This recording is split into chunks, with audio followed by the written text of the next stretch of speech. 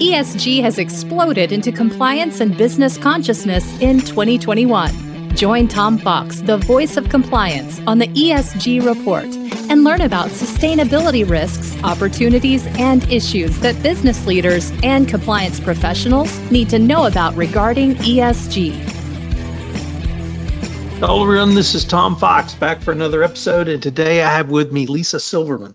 Lisa is Senior Managing Director at K2 Integrity, and we're going to visit today about the evolving boardroom challenges around ESG. So, Lisa, first of all, welcome, and thank you so much for taking the time to visit with me today. Thanks for having me. I'm looking forward to it. Lisa, I almost hesitate to say this, but one of the groups that has the most challenges around ESG, literally up and down the organization, is the board of directors. And I want to use the current example of board diversity to try to illustrate that. The state of California has passed legislation mandating greater diversity in their board of directors. They started off with requiring female directors, and now there's a push for even greater types of diversity. Now that law is being challenged in court as unconstitutional, and certain shareholders have actually sued boards for implementing the law. So damned if you are, damned if you don't. But I really wanted to use that as a jumping off point to start with diversity in the boardroom.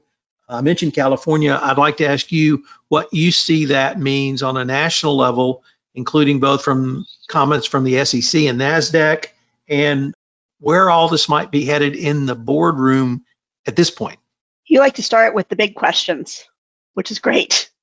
So the California law, when it was passed in 2018, really sent a seismic shift or shake through the industry. The industry had never had something like this mandated. Diversity looked like one female on a board, one person of color. And here was California saying, gosh, golly gee, that's nowhere good enough. You all need to do better. And while California was the first state to pass that law, Colorado, Illinois, Maryland, Massachusetts, Michigan, New Jersey, New York, Ohio, Pennsylvania, and Washington have also either introduced or passed legislation related to board diversity and investment in companies like this. And this issue has been picked up. You said SEC or NASDAQ, but perhaps more influentially, this issue has been really picked up by some of the major institutional investors like State Street, like BlackRock, who have said, look, this is important.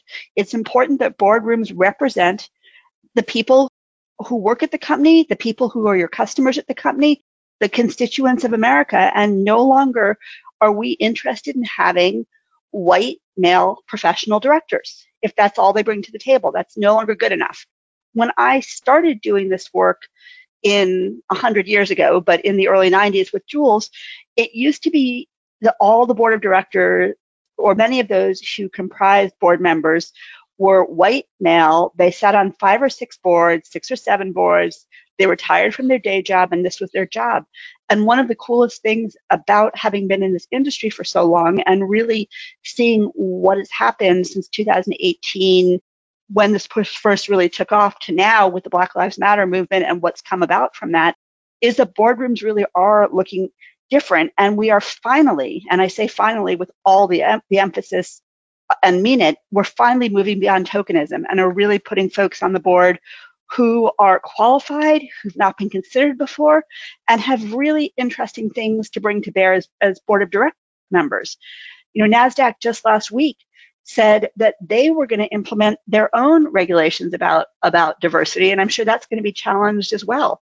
The SEC approved a NASDAQ proposal that could make company boards, and by extensions, even more diverse, because the new rules, assuming they're adopted and not challenged, and we can talk about the court system, which might be a whole different podcast, and where challenges come from and why they happen.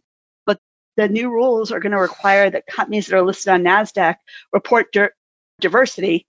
And if they don't have any diversity, either ethnic or racial or gender diversity or LGBTQ diversity, they're going to have to disclose why they don't have it. And from my perspective, that is super cool. One of my absolute favorite questions when I get to visit with someone like you in terms of seniority in this industry is, well, I'm going to save the question because I'm going to tell you that someone who I'm sure you both know, she has been at the highest levels of government. She now runs a company related in the compliance space. I ask her the same question I ask every woman, which is, well, how do you respond to the standard response of, well, we can't find anybody? Now, don't answer that question yet. And the woman I referenced to, of course, I will not name, she threw her head back and looked into the camera and said, well, if they can't find anybody, they ain't looking. And it was the greatest answer because it came straight from the heart. But I wanted to use that as a way to introduce the topic of vetting board candidates. And I had an earlier podcast, K2 Integrity podcast, where we talked about really the increased need for due diligence or vetting of board candidates. I used all of that as an incredibly long-winded way. One, I want your reaction to that question that male board members tend to throw out, or male CEOs, but also really, why is vetting so much more important now? Obviously, when we get to diversity candidates, but I want to have a broader discussion of really the responsibility and pressures on boards now and companies to get it right in terms of board members. There was a lot of questions rolled into that and a lot of thoughts. So let me start with the thing that I couldn't agree with more, which is the person that you interviewed. Open your eyes and look. There are fabulous women at all levels of business, at all levels of boards, and boards would be lucky to get fill in the blank. Women, people of color, LGBTQ people, people who don't look like what we imagine boards should look like. The diversity would make the boards incredibly lucky, again, for many of the reasons that we talk about. But with that, and with the increasing diversity, and with people not being able to reach into their back pocket and recommend the folks that they've sat on boards with 5, 10, 15, 20 years, in some cases longer, what you have is a greater need to understand whether the people that you are bringing on to the board of a public company is going to be a good steward of that company. And once upon a time, good stewardship meant that you had worked for a while and you were moving on and you are now a person of leisure, and maybe you had worked in a specific industry. Maybe you hadn't worked in an industry, but you could bring a certain gravitas to a board. I think that with Enron, with Sarbanes-Oxley, with changes in what it means to be a board member, to sit on an audit committee, to oversee somebody's compensation, with the rules around greater accountability that are increasingly being brought to bear, the suitability of someone to serve on the board of a public company has to come under increased scrutiny. Additionally, and this goes to our industry as a whole, this information used to be not out there in plain sight. It used to be much harder to be able to open an SEC filing and see what somebody had said in the past or what somebody had done in the past. When I started in this business, if we wanted to look at an SEC filing to see about somebody's past tenure, you ordered it from the SEC, and it cost $50 or $60 for a single document to come to you. And if you needed it urgently, you did something called red carpeting that information, and then it was an extra $100. So to review 6 or 7 or 10 documents would cost upwards of $1,000 or $2,000. Now all it costs is the time it takes you to look at these documents.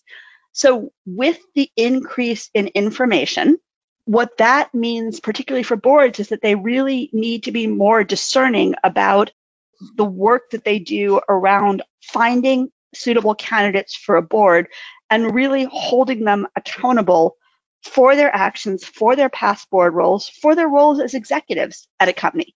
So if you're considering bringing someone on board whose claim to fame is that he was CFO of a publicly traded company, so that you think that he, and it is usually he still, is going to be a good person for your audit committee, you better know if the company for which he was CFO had problems with the SEC, had to restate financials, was the subject of an SEC investigation, it is your responsibility as the board of directors to make sure that you are bringing on folks to the board who can oversee the board and be good stewards of that company and don't have baggage that will embarrass you or cause you to stand in poor stead, or most importantly, not meet your obligations to your shareholders.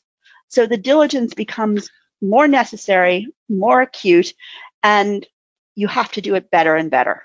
Lisa, I put the board usually in the G of ESG, and I don't know if you would agree with that or perhaps equally S and G, but I'd like to move more now into the S part and social movements.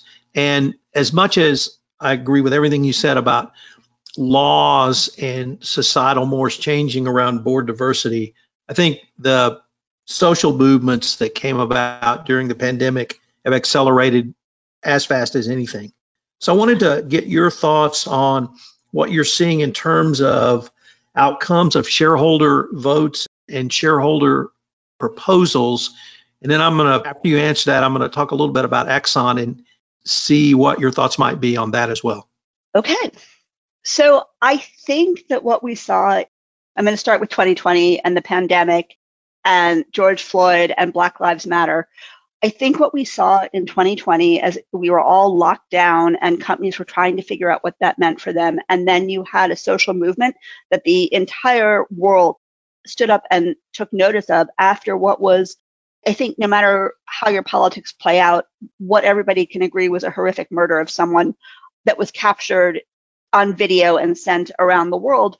What we saw is really a speeding up of some of the social issues. And this plays out, and I want to come back to some of the other issues, but this really played out in real time. In 2021, I'm going to start to confuse my years because I'm living in pandemic time, and really it's just all 1 year right now.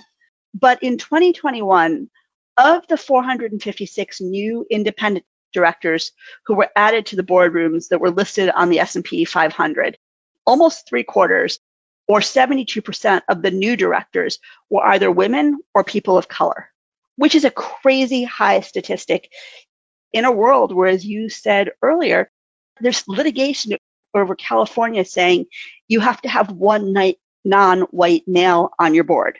So all of a sudden, there's litigation that is almost in opposition to what we're seeing happening in real time with boards.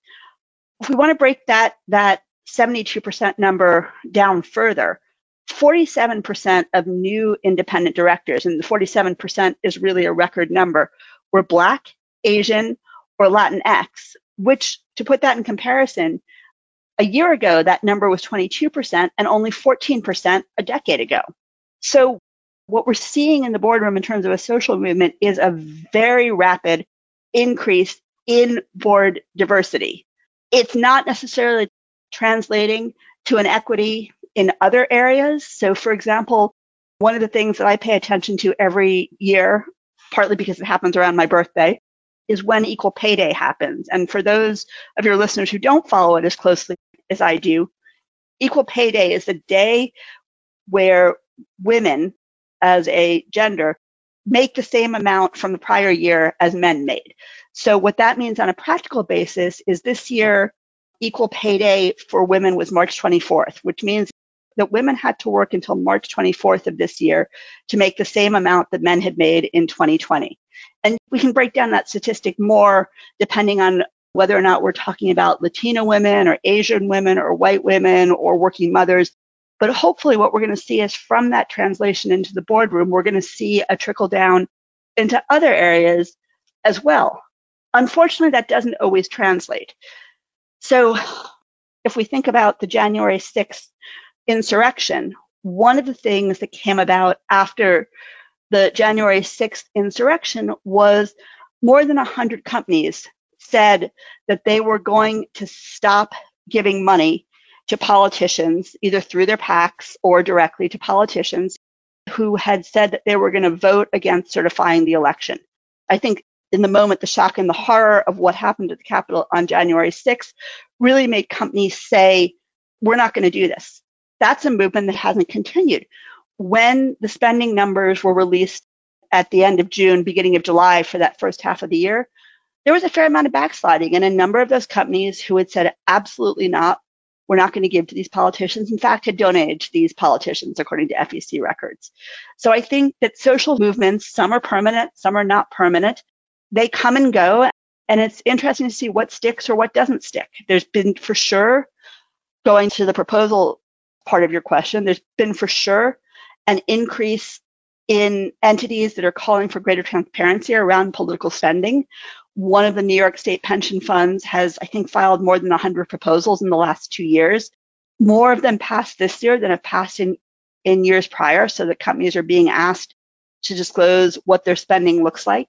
It'll be interesting to see if that stays or if that doesn't stay. But I think that some social movements really do move forward. Some social movements move forward and backslide. And I think it's sometimes hard to predict what movement will do what.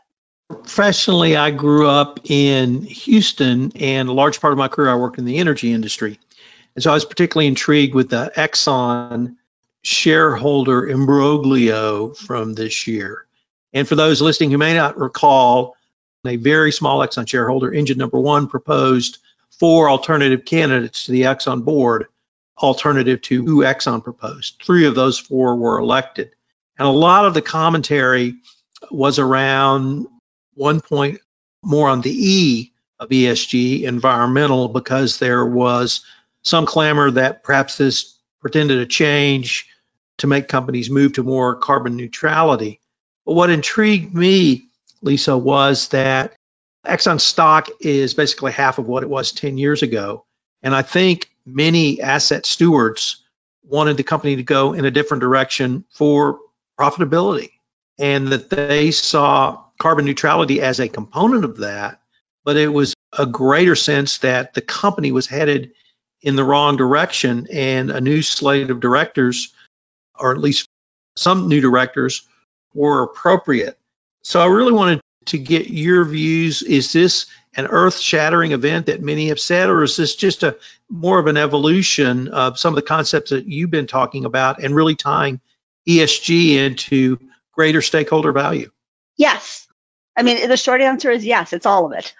Ultimately, and this goes to an issue of what's a stakeholder versus what's a shareholder versus what is the purpose of a corporation. Ultimately, a corporation would argue that the purpose of a corporation is to make money, to return money to shareholders. So when the stock drops by 50% over a 10-year period, regardless of how you feel about environmental issues, the question is why? Why is the stock dropping? Why is what has always been a blue chip stock not a blue chip stock anymore? And you take a look at what those factors are. Chris James, who runs Engine Number One, who has been in this business, Engine Number One, I think what sometimes gets lost in the Exxon conversation is Engine Number One is a brand new startup fund. But Chris James has been in this world for a long time, and he's very smart, and he's very smart about the way he thinks about things. And the argument, I think, that came forward pretty quickly in that proxy fight was environmental issues are important. And I think that we only need to look to this week's news out of the UN to see just how important they are. I actually had to stop listening to the news this week because it was waking me up at night with bad dreams in terms of what we were doing to the environment. But Chris James said the world is moving in different directions. There are other companies that are moving in that direction, taking the example of, I think President Biden spoke about this earlier this week, or if not last week. Does the U.S. want to be at the forefront of change, at the forefront of new technologies, or do they want to be playing catch up? And the example he gave are electric car batteries. So that when he talks about the new infrastructure bill, it comes back to it's good for the economy, it's good for the U.S. So with ESG issues and the environmental piece in particular, I think it's a classic example of it all dovetailing. We have to deal with the environmental impact. There has been a commitment to become carbon neutral by 2050, and companies that don't do that are not going to return the same value to their shareholders and are going to be left behind. There are going to be nimble startups. There are going to be larger companies that make the shift. And if you can't do that, then you're going to be left in the dust. The road of the 21st century is littered with companies that couldn't make the shift and either became obsolete, went out of business, or were acquired by others. I mean, I think we can look to a company like Kodak or Polaroid for that, in terms of the company that Everybody knew, for me growing up, what a Kodak moment was. There were songs written about Kodak, Kodachrome film. They're nowhere now, or they're not nowhere, but they're certainly not where they used to be. And that's an example of their technology being eclipsed by a different world. So to your question about engine number one, I think this is a perfect example of the environmental reality, which is fundamental to the way they invest and the way they want to see change, dovetailed with the real world implications of disappointing returns and the fact they were being left behind. It's a clear example to me of strategy and tactics meeting ideology. And if I could maybe pick up on that last point, I was also intrigued by the nature of the proxy fight and really wanted to use that as an example to explore with you why the sides view each other so differently. So engine number one is a relatively new startup, but as you said, Chris James has been in this industry for quite some time. He's not a tree hugger firebrand that came in and wanted to change Exxon. I think he's, as you said, very thoughtful and had an approach that he wanted Exxon to implement. My understanding is that he sat down with Exxon and tried to propose a set of candidates that would be acceptable to Exxon. I read several large asset stakeholders in Exxon were frustrated with the lack of dialogue they felt like they got with Exxon. So it's a long-winded way of asking you, how or why do these sides see each other so differently? It's a great question. I think that part of that is rooted in really the change that we have seen in activism since the 1980s through today. What we saw in the 80s was activism wasn't necessarily how do you make a company better. It was how do we go in, how do we essentially raid a company? The term corporate raiders is there for a reason. How do we potentially loot a pension fund, cut costs, get our money out of it, and then move on, versus what a fund like, and there are still funds that do that now, but what a fund like engine number one is really about, which is how do we work with you to make a change? How do we work with you to make the company better? And companies are made up of people, and people have egos. You know, I've been doing this work for a very long time, and I try to check my ego at the door. But when I have a colleague or a client or someone I'm working with come in and say, Lisa, we think you're getting this completely wrong, the work always gets better if I listen to them. I don't have to agree with them, but I certainly have to hear their point of view. And they're often right about it. They're not always as right as they think they are, and I'm not always as right as I think I am. But that conversation has to happen. And so as activism has moved from corporate raiders to still some activist investors who are in there for a short-term bump and get out, they're in there for a year or less, to a fund like engine number one or some others who are really saying, no, we want to walk with you. There's a fundamental sort of disconnect, I think, at the level of the company that says, you can't tell us how to do our business. A batch of years ago, I had a client, it wasn't my client yet, but I contacted a company that was being targeted by an activist fund. It was a well-known activist fund. And I said to the client, like, here's what this fund does typically. We think we can help you. And the client, who is a super smart client and remains a client to this day, said to me, we're going to work with this activist. We don't think they're wrong, but we want to make sure that the folks that they are proposing for our board of directors are the right folks. So can you help us, going back to the due diligence piece of this, can you help us look at these people and see if they are the right fit? And so what we did was engage in a very open and transparent due diligence process. And it actually turned out that one of this fund's original nominees was precluded from serving on the board because he had a non-compete with his former company that said he couldn't serve as a director in the same industry. So had he gone forward with it, it would have been a problem for him going onto the board, and it would have been a problem for the company. That client continues to work with us on board of director vetting, and that investor, 6-7 years later, is still in the company. And the company's stock is trading 60% higher than it was when this activist got into the stock. So that's a story really of what happens when a company does listen. It is very cool. You've used a couple of terms I'd like to maybe follow up on, and those terms are stakeholder versus shareholder. I think many people, it was a wake-up call when the Business Roundtable released their statement on the purpose of a corporation and talked about their view of 5 different stakeholders versus simply a shareholder. But are there differences between the United States and the Great Britain or United Kingdom system? And if so, how are those differences reflected in boards? So, yes. And before we go into that, when I talk about a shareholder, what we're really talking about is somebody who has an equity interest in the company. And without going down a lesson of stocks versus bonds versus preferred shares, it is the thing that one can buy and sell and is traded on the exchange. So there's a group of people, institutional investors or Main Street investors who are shareholders of a company. Stakeholders are really anybody who has an interest in a company, and that could be the stockholders, it could be the bondholders, it could be the customers, it could be the suppliers, it's the employees, and it's a much larger group of people. And so when we were talking a minute ago about an activist investor coming in and getting their money out of the company because there's a quick bump in the stock, that is often to the detriment of other stakeholders. It often comes with layoffs or other sorts of cost-cutting measures, which are not particularly good necessarily for employees. It can come with price increases, which aren't good for consumers. It can come with a decision to pay subcontractors or contractors on longer payment terms or to cut their payment. Again, none of that is necessarily good for the company because it can change a company's ability to do that work.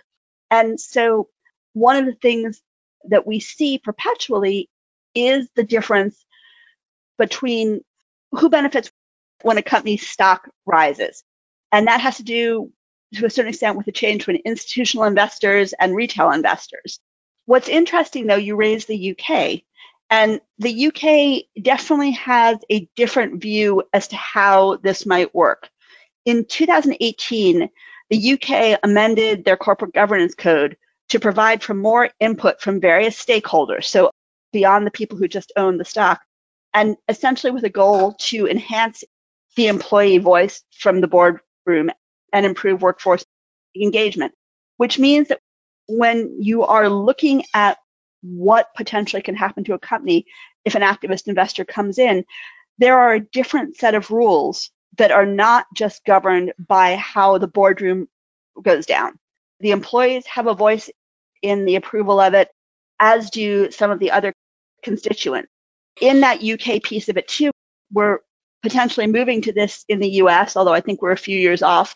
The UK requires pay ratios be disclosed, the disparity between pay from the lowest level employee to the CEO, and discloses that be made public. What we haven't seen because the pandemic has hit is how effective these new regulations are, and it certainly doesn't obviate or mitigate the issue that the UK, particularly now that it's left the EU, is under fire for broader human rights issues that the EU has been addressing for years. The grass is greener, but it might just be a different grass too. Certainly the US is a little more focused on human rights issues, I think, than we see in the UK. So it's sort of all out there as which lever that you're pulling. One of the things that happened in 2018 is that Elizabeth Warren proposed what was called the Accountable Capitalism Act. And her premise was if Citizens United gave corporations in the US the status of personhood, they should be subject to some of the same responsibilities of it. So she proposed a whole batch of things around that, which limited the CEO's ability to sell shares, that required profits be distributed to shareholders and to stakeholders more than shareholders. And the most controversial piece of her proposal, which for sure got the most airtime, was a corporation's board would have to consist of 40% of employees. And that created utter pandemonium because that, in theory and in practice, would turn the notion of what a board was on its head. So traditionally, I think there have been recognized as sort of 2 shareholder groups, Main Street versus Wall Street. It seems like there's not only a multiplicity of groups, but they merge and demerge and are very fluid when they come together. And if we can overlay on top of that social media, which can both amplify a message and also bring together disparate voices who may not have known each other because they were simply howling in the wind, and now they're howling on social media, that can be picked up. So I was really wanted to get your thoughts on, are we seeing really a fundamental shift away from Wall Street versus Main Street, or is something else going on? I think that there's still the tension between big institutional investors and individuals who think that they can buy shares in a company and make money on sort of a one-off basis. I think one of the things that's so interesting is what we saw with Reddit and the subreddits earlier this year with GameStop, which it's slightly different because it involves short sellers, but it turned the notion of the big guy versus little guy on its head. And I think that that is a perfect example of the dovetailing of what happens when people are communicating in less traditional ways and are able to create a movement that is outside of what is traditional communication methods. And I think we're seeing that both in corporate contests where news is being disseminated. Certainly, once we get to the state of a proxy fight, that information is being disseminated through proxy filings with the SEC. But there are many other more invasive, pervasive, and subtle ways that information makes it to stakeholders or shareholders. Social media, websites, targeted advertising, and this is all changing the very nature of how companies come under a microscope. It means that things happen. I mean, one of the things for sure we're seeing is things happen much more quickly. Real time speeds up, and there's no break between when something is announced and when that next move gets made. My very first proxy fight happened my first year working with Jules, and I came in either the day before or day after Christmas, which is typically a time that proxy fights got launched. I mean, now nobody's ever away from their desk, it feels like, because the CEOs would be on vacation and somebody had launched a proxy fight on a Fortune 100 company. And it became this crazy fight. But one of the things that was so challenging in that moment was that the key management and the key directors had dispersed to different parts of the world for vacation, and there was no way to bring them back together quickly. That kind of problem doesn't exist in today's world. I mean, you can put everybody on a Zoom call or a GoToMeeting call or a Teams meeting or whatever it is in a matter of minutes. And really, how disconnected are people from their devices in a real way? And, pros and cons to that. I tried to go on vacation recently and there was a big con to that. But in terms of the sneak attack piece of this, it obviates it. It makes it go away. So that's all a function of technology speeding things up and really forcing a need for accuracy. It used to be enough in all of this work for somebody to put out a fact. We found this fact, we burnished this fact, it's shiny, it's lovely, and you got the fact out there. It's changed now because that fact doesn't stand alone. That fact has implications. And so the work that I'm doing and the work that the team I work with does changes. It's not good enough to just find the fact. It really is, what does that fact mean? And what's the analysis around the fact? And how does that have implications for ESG, for activism, for general due diligence, for boards in general? And I think that comes back to what you were talking about at the top of this podcast, in terms of it all starts with the board and board accountability and board responsibility. And that has changed in very real ways, and in ways that I think ultimately are better because boards are more accountable, but ways with some big implications in the world of ESG, in the world of boardroom diversity, and in the world of corporate operations. I don't think that had the pandemic happened 20 years ago, we would have seen companies being as nimble as they are now in terms of still being able to meet clients' and customers' needs.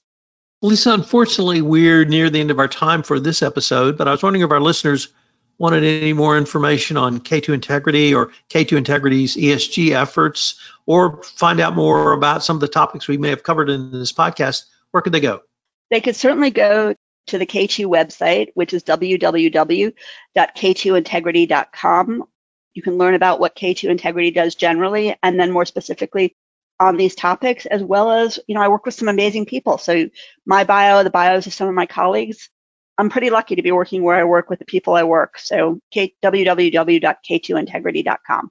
Lisa, this has just been a fascinating exploration of a lot of topics and a lot of subjects under ESG, and I hope that we can continue this conversation. I would like that a lot. I really appreciate your inviting me on and taking the time to listen to me.